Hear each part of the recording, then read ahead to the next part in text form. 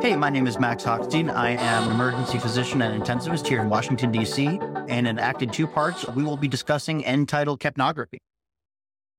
So when we talk about End-Tidal, there's this weird vocabulary that goes along with it. Is it capnometry, capnography? Are we using color imagery or are we using volumetry? After today, my hope is that you will have a more concrete idea of what we are talking about when we use End-Tidal. Why should we do this? There are really two things that we learn about when we use End-Tidal, about minute ventilation and also a little bit about cardiac output. This is a very important model, and to appreciate the finer points of End-Tidal, we should revisit the idea of VQ matching. V denotes ventilation and Q denotes capillary blood flow because of some semi-convenient facts about the lung structure. Not all alveoli have the same VQ ratio. So some lung regions have higher VQ and some have lower VQ matching. So lungs with more ventilation, or lung units with higher ventilation have a lower CO2, and lungs with a higher Q have a higher PCO2. So if you think way back to when you first learned pulmonary physiology, we can recall that CO2 is a perfusion-limited gas. So really all you need to get CO2 into the alveoli is blood flow to the alveoli. One way of thinking about this is that perfusion to the alveoli raises PCO2 and ventilation lowers it. This lends itself to a relatively attractive concept that End-Tidal capno is really like a cheap arterial line with its value proportional to right heart output. So this also lends to another fact about VQ matching, and it's important to note that not all of the respiratory tree has the same amount of Q. That is to say, not all of the respiratory tree has the same amount of blood flow. The consequence to this is dead space. So if you think about the numerical gap between the End-Tidal value and the PCO2 value, it's approximately proportional to dead space, which is to say that your End-Tidal value will be less than your arterial value, which will be less than your PaCO2 that you may get on your blood gas. So the normal End-Tidal gradient, that is to say, the value you get on your End-Tidal capno and your blood gas should be anywhere less than 5 millimeters. So how does this work? So the way that modern End-Tidal works is by non-dispersive infrared absorption. And this is actually a pretty simple concept with a fancy name. So a beam of infrared light is passed through a gas that your patient exhales, and the resulting intensity of the transmitted light is then directed to a photodetector. Fun fact, CO2 absorbs light around 4.26 micrometers. And as more CO2 is present in the exhaled gas, less infrared is absorbed at this wavelength, and therefore less will get to the detector. In other words, the more CO2 that's present in your patient's exhaled gas, the more infrared light is absorbed, and this is graphically represented on the screen as the waveform that we all know and love. What types of capnometers exist? There are two in mainstream, as it were, use. There's the sidestream, or what you'll hear called diverting capno, or mainstream, which is non-diverting. This is the sidestream model. The sidestream analyzers is probably the most commonly used in all of clinical practice. The sidestream analyzers have a pump or a compressor, and what it does is it will aspirate the gas into a sample cell in your console. And to ensure that no carbon dioxide is lost, the tubing is actually made of Teflon, so it's impermeable to carbon dioxide. So as you can expect, it'll take a degree of time for the exhaled gas to get to the module. This is called your transit time or your transit delay, which depends on the length and the diameter, that is to say, the volume of the tubing. So anywhere between 1 and 4 seconds are the commonly accepted industry standards for transit time. Now, the rise time is the delay it takes for your module to respond to the change in CO2. And this really depends on the size of the sample chamber and gas flow. It's usually an imperceptible difference. So with sidestream analyzers, the consequence to this is that your End-Tidal waveform won't be well synchronized with your patient's exhalation as you're watching them clinically. Mainstream modules are connected very close to the endotracheal tube, and it has an infrared transducer approximating the ED tube. There's a very small increase in dead space, which is virtually forgettable.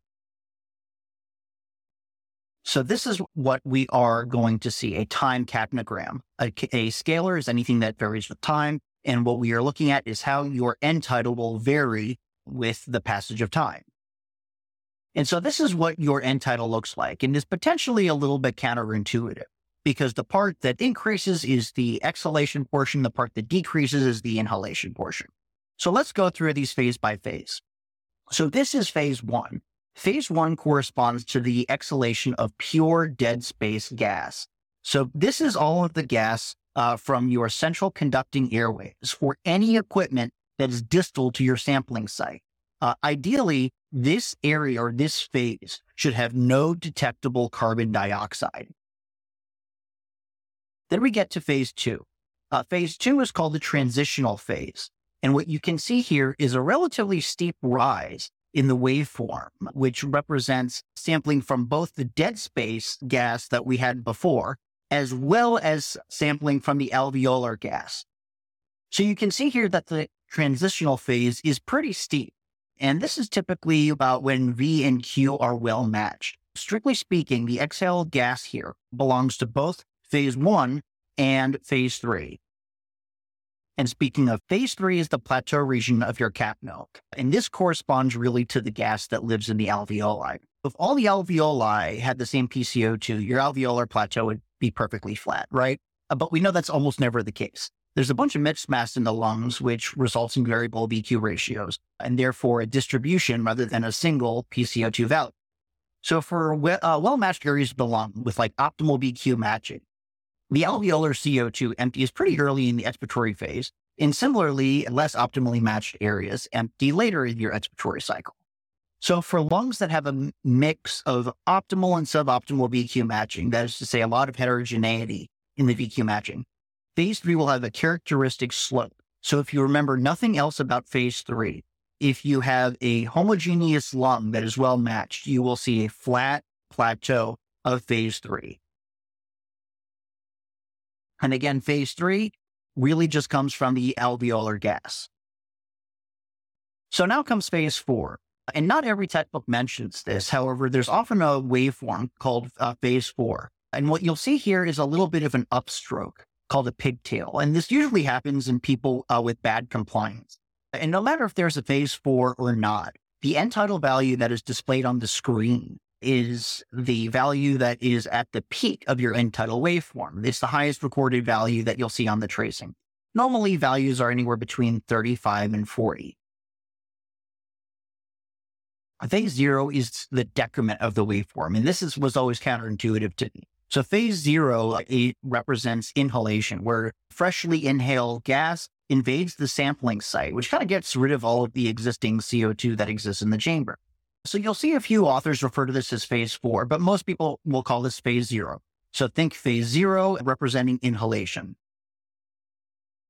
You'll also see existing in the literature something called a volume capnogram, which is not a scalar. It is really not something that varies with time, where your x-axis is in fact your tidal volume and your y-axis is your end-tidal value.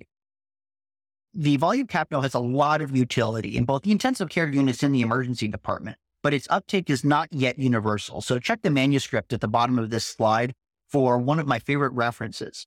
The utility in volumetric capno, which is what we see here, where you have tidal volume on the x-axis instead of time, is largely in optimizing your mechanical ventilation settings, and its interpretation requires some practice. So what about this guy here? This is a colorimeter. The way that this works is that it's a pH-sensitive litmus paper, and it really will have three different colors on it, which corresponds to end-tidal percent of CO2, where you have a yellow, which is the more acidic end of the pH litmus paper, and you have purple. And lots of things can be acidic: lidocaine, carbon dioxide, epinephrine, or emesis. And so this is why it's really not all that great as a detector to have of a confirmation of tracheal intubation.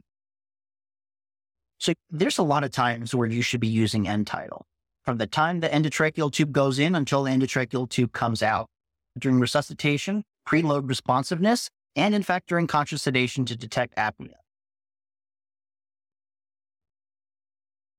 It is standard of care to use continuous waveform capnography to confirm endotracheal intubation. So it should be done in every single patient that gets intubated. We should stop it with the colorimetry. This was from an article in 1990 citing 62 intubations where this device performed well. No other study has ever had colorimetry outperform waveform capnography. This is probably one of my favorite metrics for resuscitation. Think of End-Tidal like a cheap A-line. It can be used with any airway. It can look for good CPR. It can even prognosticate arrests if your End-Tidal is persistently less than 10. So this looks for return of spontaneous circulation because, as we've said before, think of your End-Tidal capno like a cheap A-line. If all of a sudden it increases, you should evaluate for the return of spontaneous circulation, or it's because your patient was unfortunately given sodium bicarbonate, which was metabolized to carbon dioxide.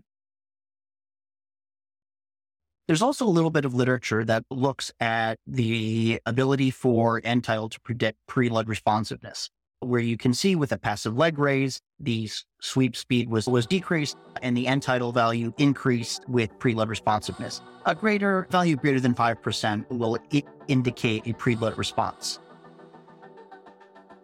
So that was it for Act 1. Now for intermission, and I look forward to seeing you in Act 2.